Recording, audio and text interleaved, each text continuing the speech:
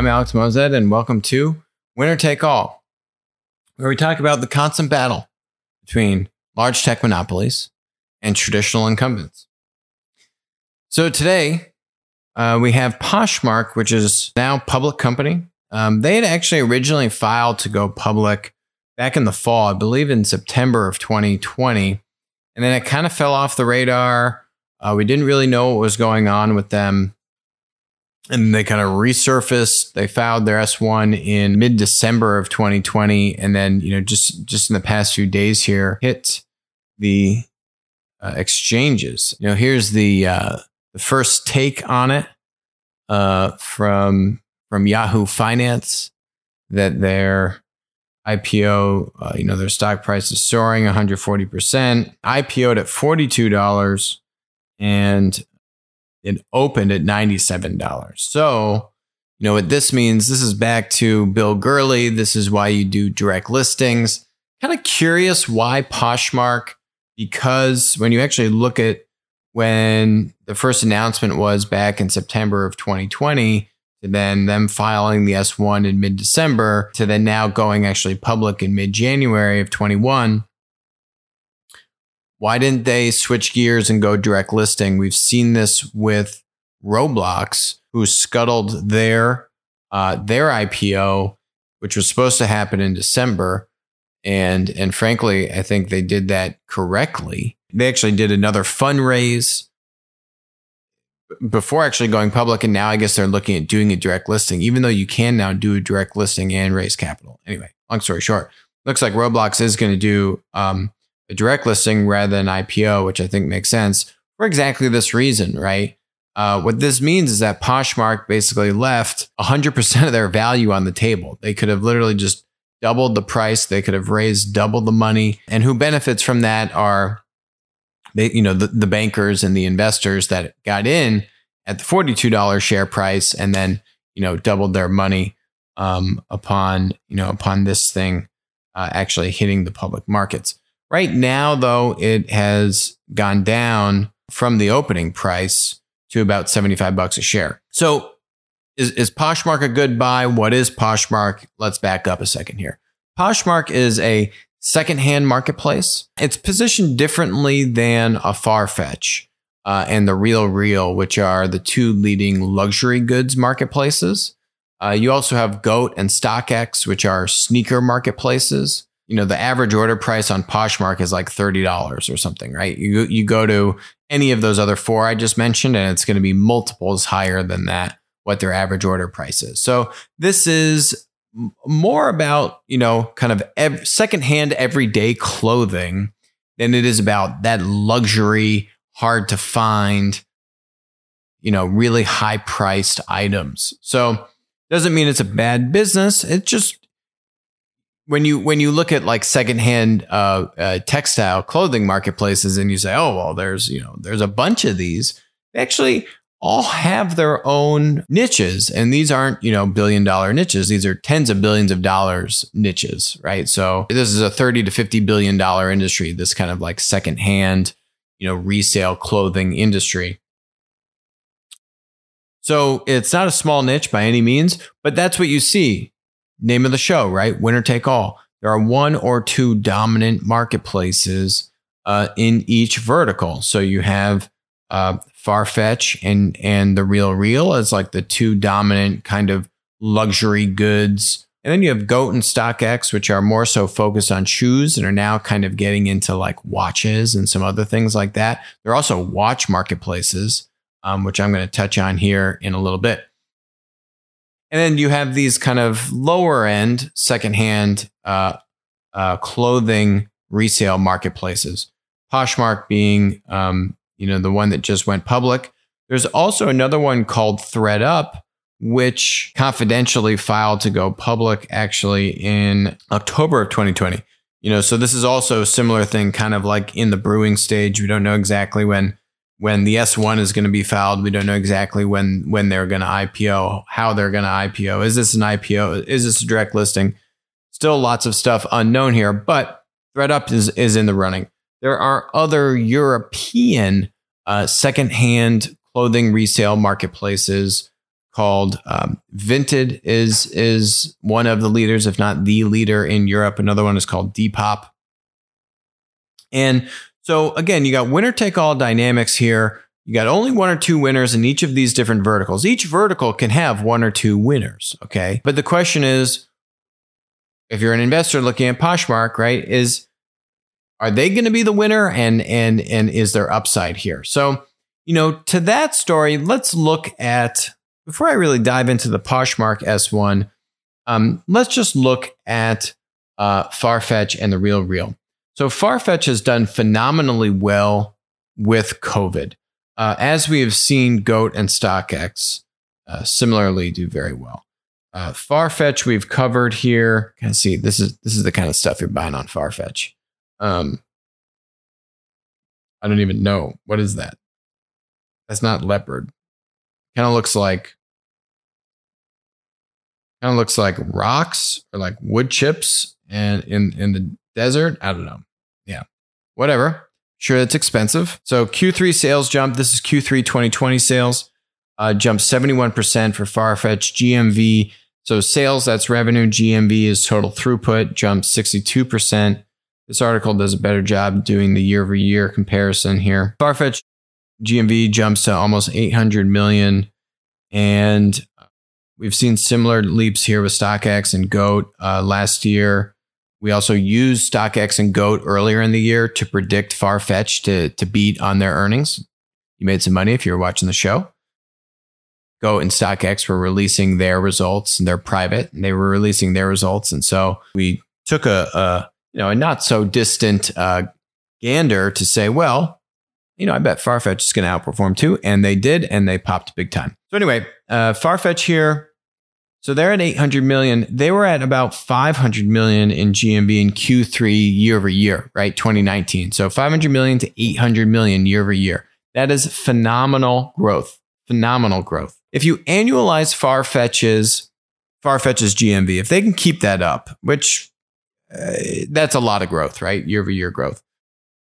But if they can keep that up and they're at a $2.5 billion GMV run rate, Farfetch today, their stock they're trading at about $20 billion market cap.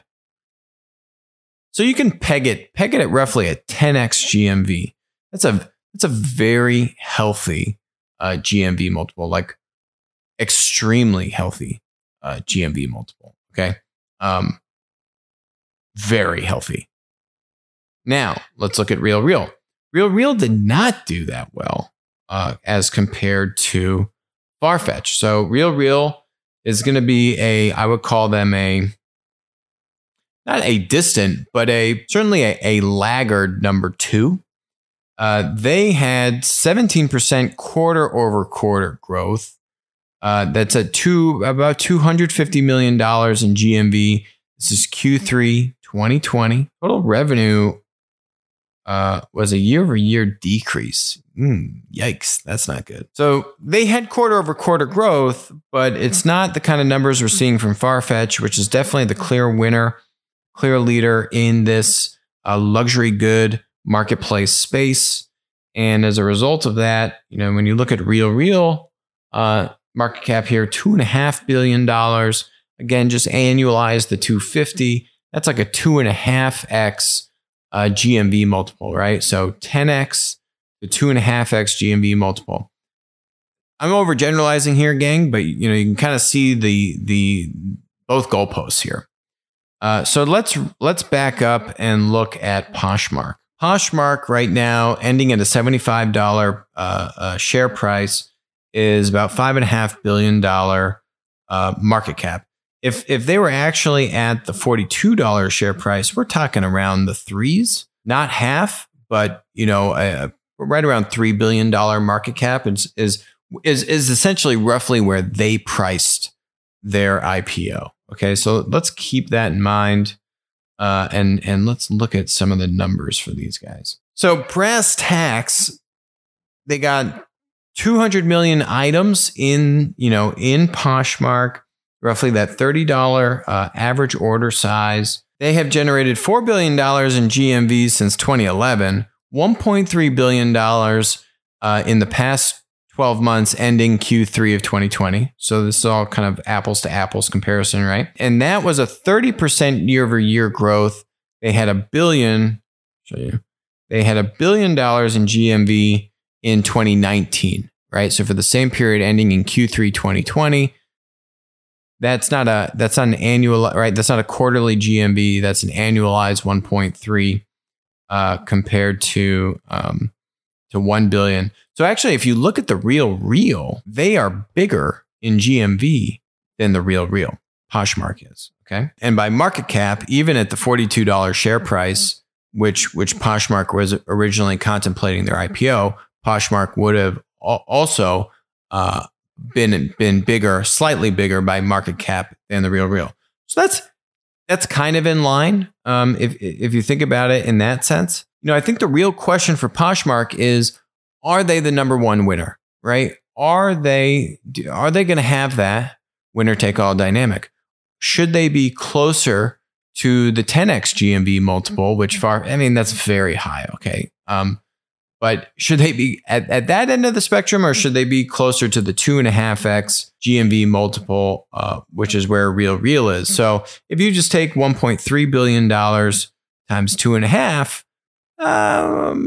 that's roughly where they were actually pricing their IPO, low to mid threes in market cap, right? Should they be 5x GMV? Should they be 4x GMV, which is actually right around where they are right now, is a 4x GMV at $75 a share? Let's look a little bit more at some of the other stats here, and we can kind of figure out where Poshmark is in the market. They had 31 million active users. That just means, I guess, people browsing, because that number falls off quite significantly.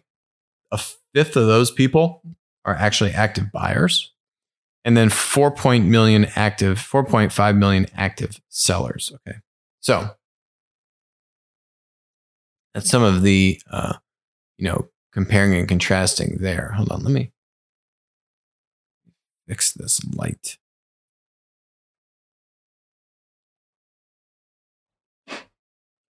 Okay. Poshmark comparison. The leader in Europe is a company called Vinted. And Vinted had an interview. This was in 2019. Here is Thomas, the CEO. This was October 2019, right? So Q3 2019, or we're Q4, but looking at the year ending in Q3. And he lists some stats here. He says we got 120 million items on Vinted.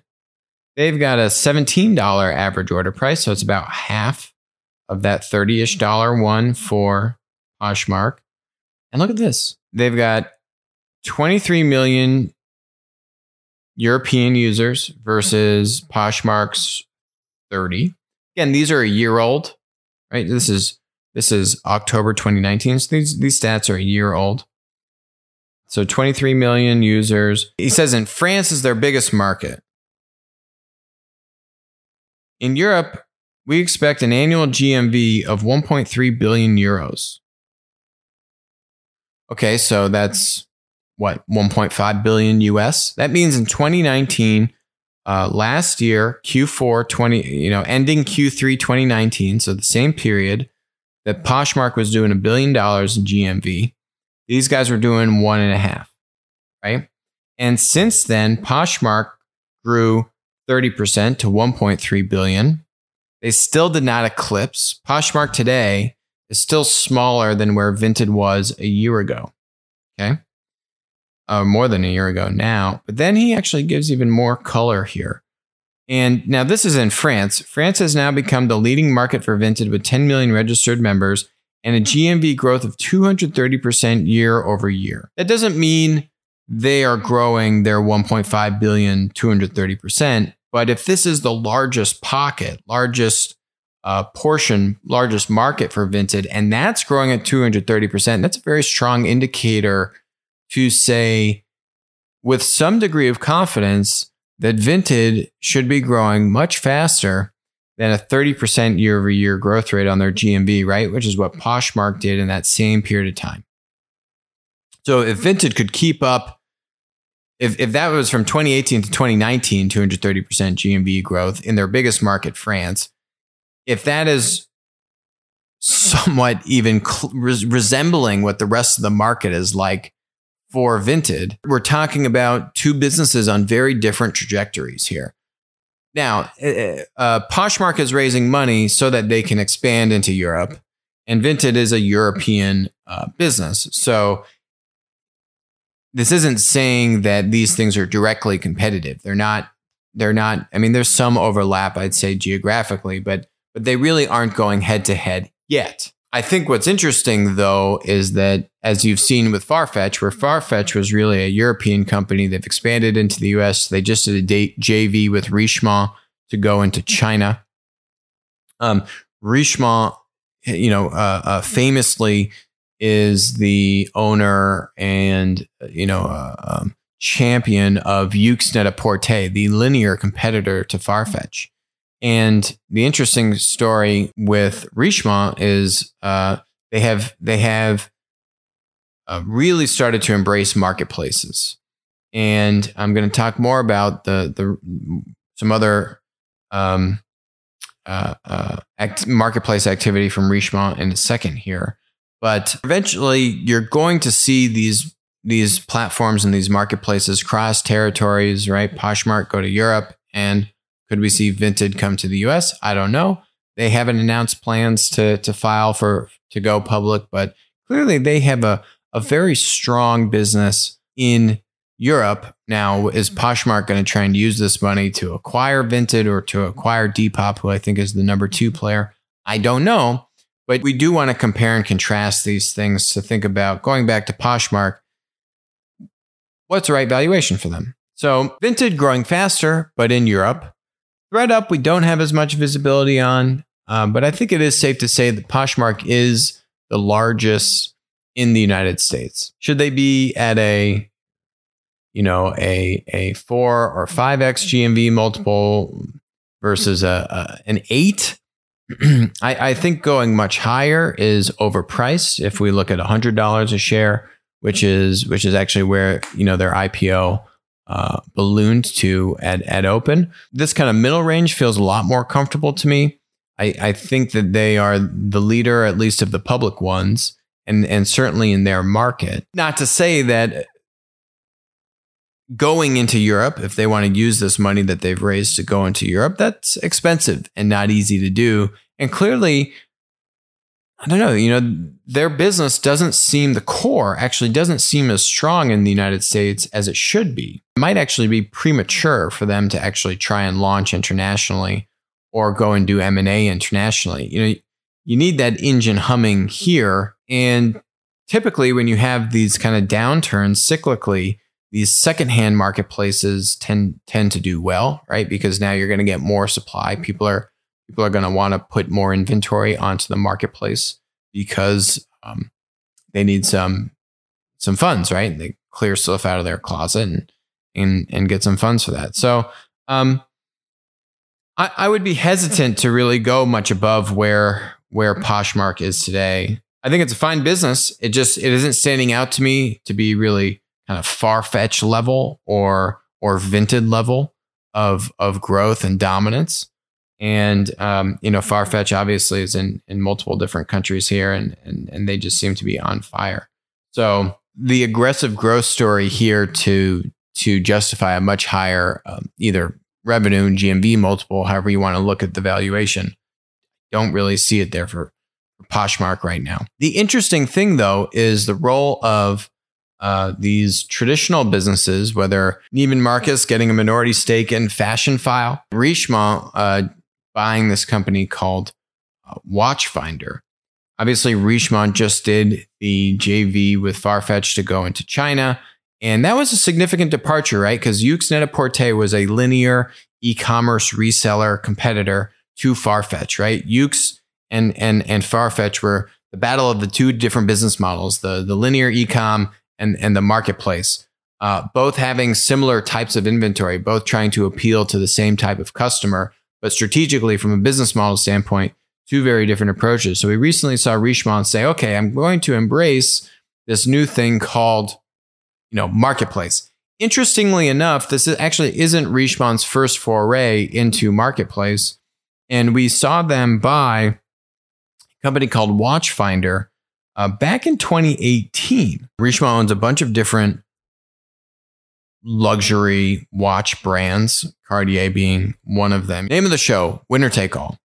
The leading watch marketplace is easily this company called Chrono24. If you look at the Alexa, traffic rankings here, that's one. There are many different indicators you can look at. Obviously, what the CEOs are saying, or you can just go look at the inventory. Go look at the inventory available on Chrono and line that up against Chronext, which is another competitor, or line that up against Watchfinder. You're going to see much better inventory on Chrono24 here. Here you can see their website rankings, and you can see globally 3,800. You can see in the US 2,300. When you start to compare this against, say, Watchfinder's traffic, obviously some of these, folks do, they have apps, and so you're not capturing the total picture here. But when you look at Watchfinder, it's an upward trajectory, but it's 100,000, right? It's a completely different league of traffic in the 3,000s versus 100,000. So you need that demand if you're going to attract the supply. That is the key to platform competition. What's kind of surprising to me is that it would be very easy for Richemont to rig this unfairly for Watchfinder. Really, what that comes down to is simple supply, right? My whole thing there is you need a lot of demand to get the supply. In the watch market for these luxury watches, it's so hard to get the supply. You'll literally have $100,000 watches that these boutiques, they'll get one watch a year. And I mean, it's gone the moment they get the call that they're going to get the watch. And if they could get 25 of that same $100,000 watch, it'd all be spoken for in 2 seconds.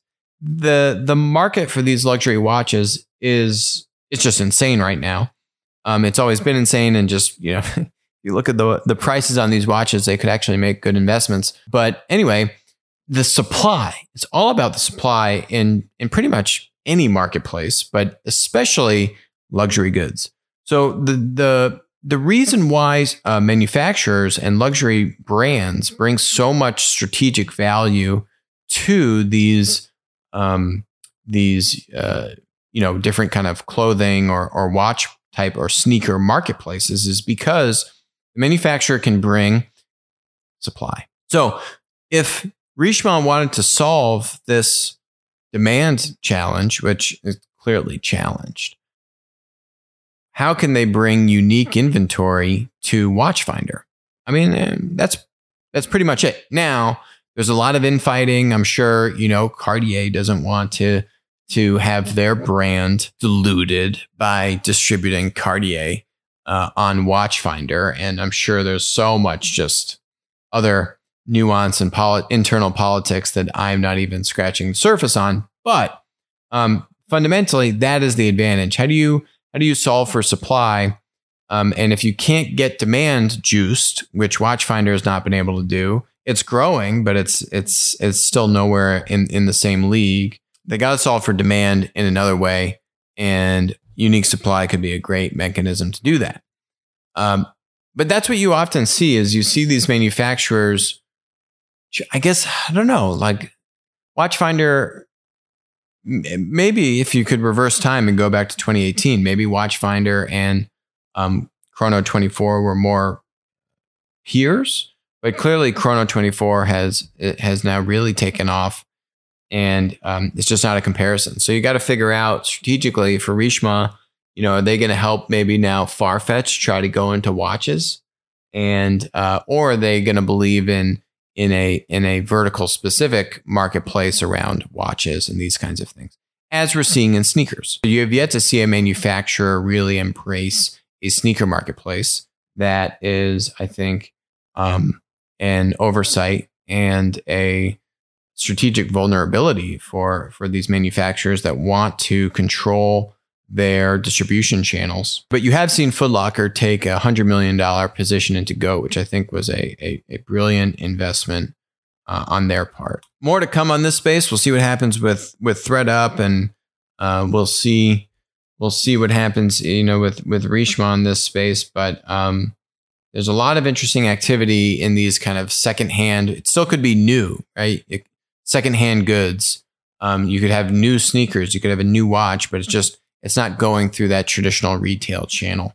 It's kind of these secondhand different marketplaces here. Let's go to Telegram. So, on this note, last week I railed pretty hard against the tech monopolies about them overstepping boundaries when it comes to content censorship. And, I think the dust still hadn't settled at the time. I called them fascist. I still call them fascist. But the dust has now started to settle. And I hit them right between the eyes, as they deserved it. Completely inappropriate, the actions they've taken. And they can't put the genie back in the bottle at this point. It's a very sad day. I use Atlas to demarcate that very sad course of events where these tech monopolies have just, they've been having a myriad of transgressions over months, if not years now, that we've covered on the show. And that, Atlas was really a culmination of them kind of going past the point of no return, right? There's no way to kind of make up for the damage and them opening up Pandora's box in the way that they have. Now, we actually had very positive receptivity on the show from our viewers. So thank you. Hey, you don't have to agree with me, but this was still is a very delicate moment in the trajectory for these tech monopolies. I'm going to call it the way I see it, and it is not okay what they have done. And strong language is entirely appropriate to characterize these missteps that they have made, strategic missteps that they have made. And so what you have seen since then is you've seen Jack Dorsey issue a basically kind of like half-hearted statement saying that I think he kind of said that they made a mistake taking the actions that they did. I think the only reason Jack Dorsey issued that statement is what I was hinting at earlier, which is that I'm short Twitter. Twitter was not in a good position business-wise coming out of Q3. No, they were not good. They were struggling to just maintain engagement at 30 million active users in the United States, let alone actually show any growth. It was literally flat.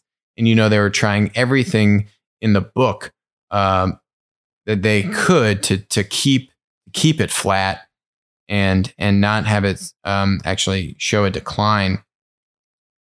And here you can see what's happened to their stock ever since. Not good. And I don't think it's going to get better.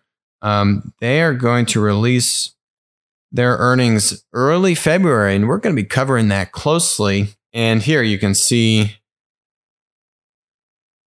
look at their fateful leader. Look at this guy. Isn't he just a stunning exemplar of look at the last word here, leadership. Jack Dorsey just explained why Twitter's ban of Trump is an extraordinary failure of leadership. He's kind of half taking responsibility, more so not taking responsibility. I think he's seeing the numbers. He's seeing the numbers fall off a cliff. That's what he's doing. And I don't know what you do. He probably is just going on another ayahuasca trip right now, growing his beard out a little bit more. So anyway, Twitter, not in a good position. The tech monopolies, though, Google, Apple, Facebook, Amazon, pretty much unaffected by this. That shows the power of the tech monopoly. That shows very different market positioning that the tech monopolies have versus a Twitter, which is, $36 billion market cap right now. Anyway, there is more actual, validation for the stance that I took on the show here. Here, these are two articles from The Information. And you can see here, how blocking Trump puts the future of the internet at risk. Let's not celebrate the platforms for kicking Trump off. Now, this isn't just about Trump, okay? And that is really that's the biggest kind of gotcha in all of this, right? to try and drag you into the partisan politics, which then make you take a side. Are you right? Are you left? And you need to take a step back and move past the partisanship, which is going on and trying to divide this country and happening all over the globe. You need to look past that and say, is this censorship okay? And it's not. And the censorship has been happening for months, quarters, and years. And we've been covering it at every moment. But then the moment now it starts to get political, then you try and say, oh, well, everyone falls into their party lines and party talking points. And that's what we need to move past. We need to look at these things objectively. Here is the really gotcha on this whole thing around censorship. Here is why big tech enjoys the stick of censorship, is because it's actually a competitive advantage for them.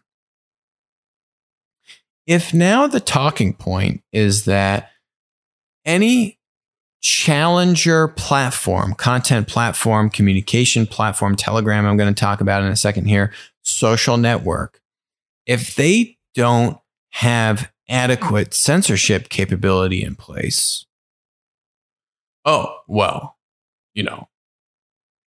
they're a menace to society. They are doing a disservice to society. That's now the narrative.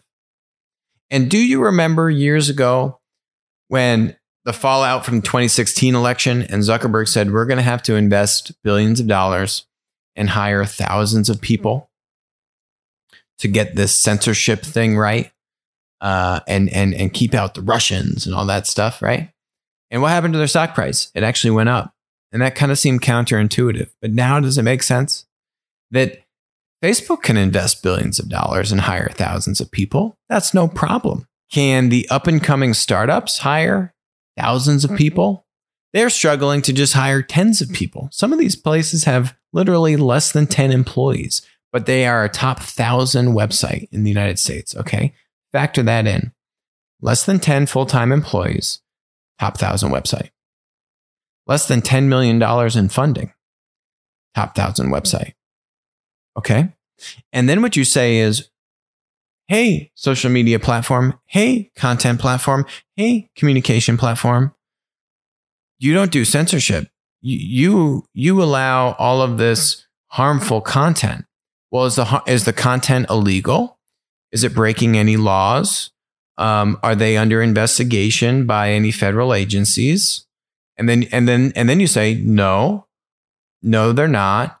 But the narrative is that these up and coming challenger startups to Google, Apple, Facebook, Amazon, Twitter are bad. And even though they do regulate and they do censor, right? They do rules and standards. Every platform has to do rules and standards. It's one of the 4 core functions of the platform business model. You need to curate access and you need to curate usage. What we're talking about is there's a spectrum of curating usage. And the tech monopolies, they're off the chart. The chart ends here. They're all the way over here. They're out of the frame of the video, okay? But what they've done now is they've shifted the goalposts. They've shifted the goalposts to make everyone think that if you don't do aggressive censorship and usage moderation, oh, and then you don't have a high-priced, $1 million salaried employee who's going to be your chief of fill in the blank. I think they got all different names for it. Some PC term. You pay that team millions of dollars. That budget for that team of 5 people or 10 people, not even all the people that then make the tools to implement the censorship and then, to monitor all the, right? Like not even all that overhead, just simply your team that creates the policy around your rules and standards. You're paying them literally more money than the entire budget for your competitive social media and content platforms. That seems like a pretty good strategy, doesn't it? So now you've shifted the narrative to say, well, if you aren't spending literally tens of millions of dollars on your content censorship, usage moderation initiatives, well, you're not a viable company. You're a bad company. And no one should use you. The media should blacklist you right away. investors should not touch you with a 10-foot pole, and they're trying to ostracize these people. So we're going to come back to Telegram in a second, but that's what's going on here. Content censorship is now a tool of big tech to not only stifle free speech, but also stifle their competitors, to take that huge overhead and costs, which big tech can underwrite, and then try to enforce that will upon their smaller competitors who are cash-strapped, resource-strapped, and are just trying to build a product. They can still comply with the laws. They can still take down, overly harmful or aggressive, harassing speech. Right? They can still do that. But their whole premise, Telegram here, which I'll back up to, the whole premise is to be that bastion of free speech, right? To say that unless you're violating the law of creating content, right, child pornography, aggressive, malicious, hateful content, that trying to go after someone, well, then that content's going to stay up. And even if people disagree with it, right, on, like, for example, our Jim Rickards interview, that was too hot for TV. You got to go to Rumble to really get that full interview because you're seeing the censorship in play. The censorship is in full blast. And, now we need to understand, because of Atlas, that we live in a bifurcated society and that now you need to place content and you need to distribute content differently. And you got to play to these two different worlds. It really is a bifurcation. And there's a whole now kind of free speech tech ecosystem, which had been building for years, which just benefited greatly from this diaspora of users leaving big tech, Twitter included, and are looking for alternative platforms. So Telegram here's this article. Telegram founder in talks to raise debt amid app's explosive growth. They have experienced a sharp influx in new users who flocked to the private messaging app after rival WhatsApp changes privacy policies. Now WhatsApp is trying to kind of co-opt the privacy and have Facebook privacy apply to WhatsApp. That's why the WhatsApp founders left in protest. Dubai-based startup, which is really pre-revenue, but they have tremendous usage and tremendous growth, and they're actually looking at raising a debt round, which speaks to the power of the business. So be like a convertible debt, right? So if they go public, that would convert, and the lenders would get priority in that.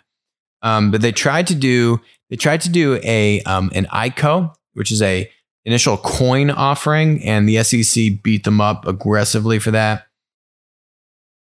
It faces an April deadline to repay money to investors who backed its ambitious plan,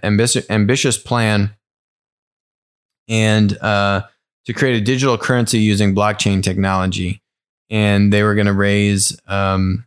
Securities agency allowed Telegram to keep 30% of the $1 billion it raised to fund the project, while it has repaid some of the money. Some European backers are still owed their original investment plus 10% interest.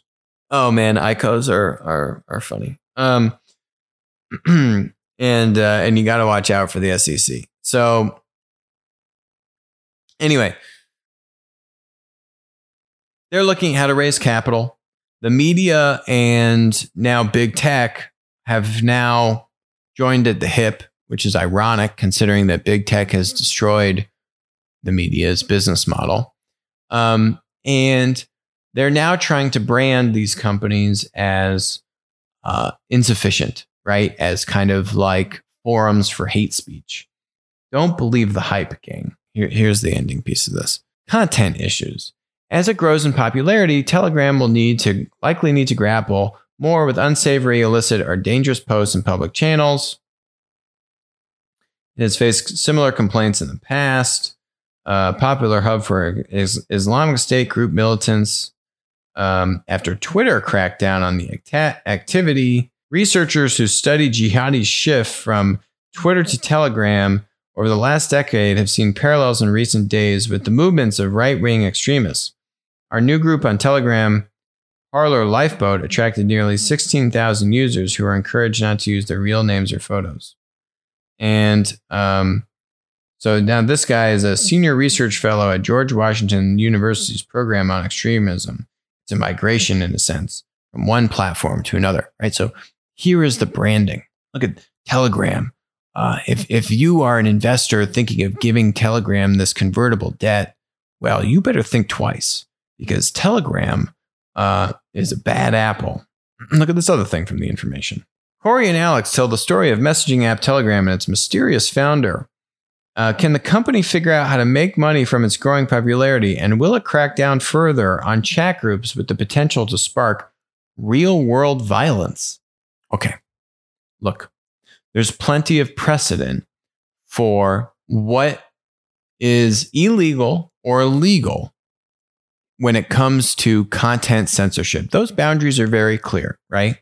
What content needs to be taken down because it is illegal or it has crossed a line in terms of it being harmful, or what it means to, harass someone clearly, and then child pornography and these other issues. There's a lot of precedent on this.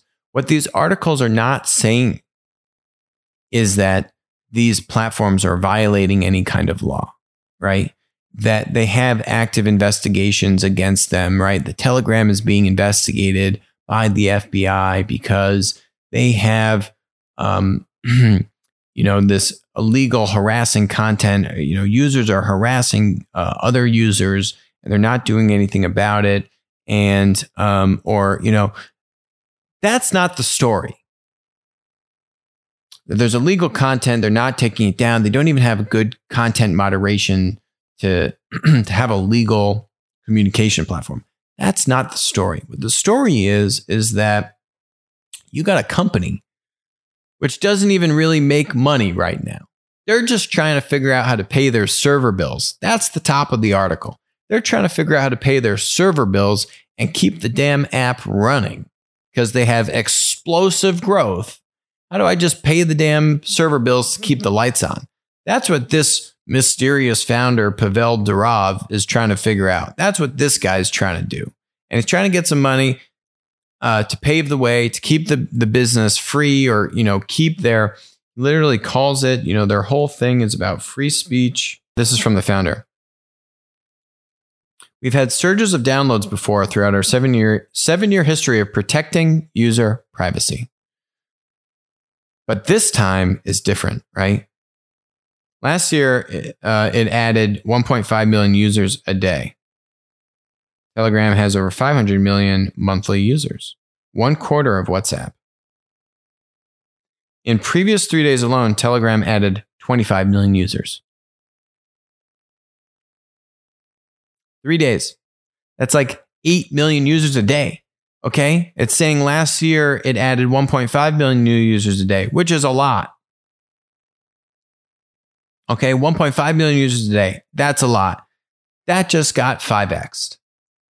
There is a massive exodus of people, and it has been evidenced by the comments and the feedback we've gotten on the show from last week's stream. It is evidenced by some of these articles you're even seeing on very tech-friendly blogs like this information site, which are saying this stuff was not okay. There's a massive exodus, and the big tech is scared. They are scared at the power of these alternative platforms, which we are actively supporting. We're on Rumble. We're spinning up Daily Motion, which is another YouTube competitor owned by Vivendi. We are putting our content, and we are putting some exclusive content away from YouTube. I'm not on Twitter anymore. What Twitter did is unacceptable. I don't use Twitter anymore. I'm off Twitter. My point is, now the narrative is, for us, Telegram is an idea. It is the idea that everyone on this planet has a right to be free, Durov wrote in 2018. He has repeatedly assailed Facebook's privacy mishaps and the security of WhatsApp. He has also lambasted the U.S. government. He also echoed, see this? They try and make it partisan. Conservative U.S. lawmakers saying people no longer want to be held hostage by tech monopolies. So, this is the narrative. Not Telegram's under investigation. They can't manage their business properly. But no, they aren't doing enough for content censorship. This article even says how much his server fees are. The guy is paying the company's main expense is running servers. 2 years ago, it forecast that server costs would swell to $220 million by 2021. Right? $220 million. So he's paying hundreds of millions of dollars in server fees. He's just trying to pay the server bills. Yet no, now everyone's saying you got to spend tens of millions of dollars on hiring an army of content censors. No, the answer is you don't. You can run a perfectly well-run platform business doing appropriate content moderation without spending tens of millions of dollars and hiring hundreds, if not thousands of employees. It is the media and big tech which are trying to now push the narrative that if you don't do those things, you are a forum for hate speech. You are a forum for extremism and terrorism. And, the list goes on and on and on. Until there's an article that says Telegram or these other platforms are under investigation, they have illegal content that they're not taking down, yada, yada, yada. Don't believe the hype, okay? Big tech is very strong and they have influenced many people to believing some not so smart things, which is, guess what? All just in the interest of big tech. Big tech has overstepped their boundaries. And now you even see Tim Cook walking back the Parler ban, and they know they messed up. Jack Dorsey even basically came out and said it, but with his tail between his legs. They know they messed up. They know they crossed that boundary. They have been crossing the boundary for months, if not quarters, if not years. But now everyone really saw them cross the boundary. Thank you, Atlas. And it's too little, too late. They're never going to be able to regain that trust.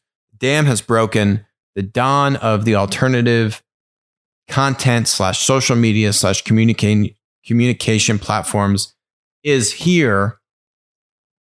And big tech and the media are trying to do everything they can to try to stifle it.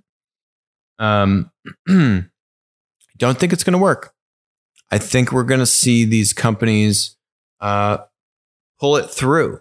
And I think you got tens of millions of users clearly here, if not hundreds of millions, that don't think it's okay. And they're leaving.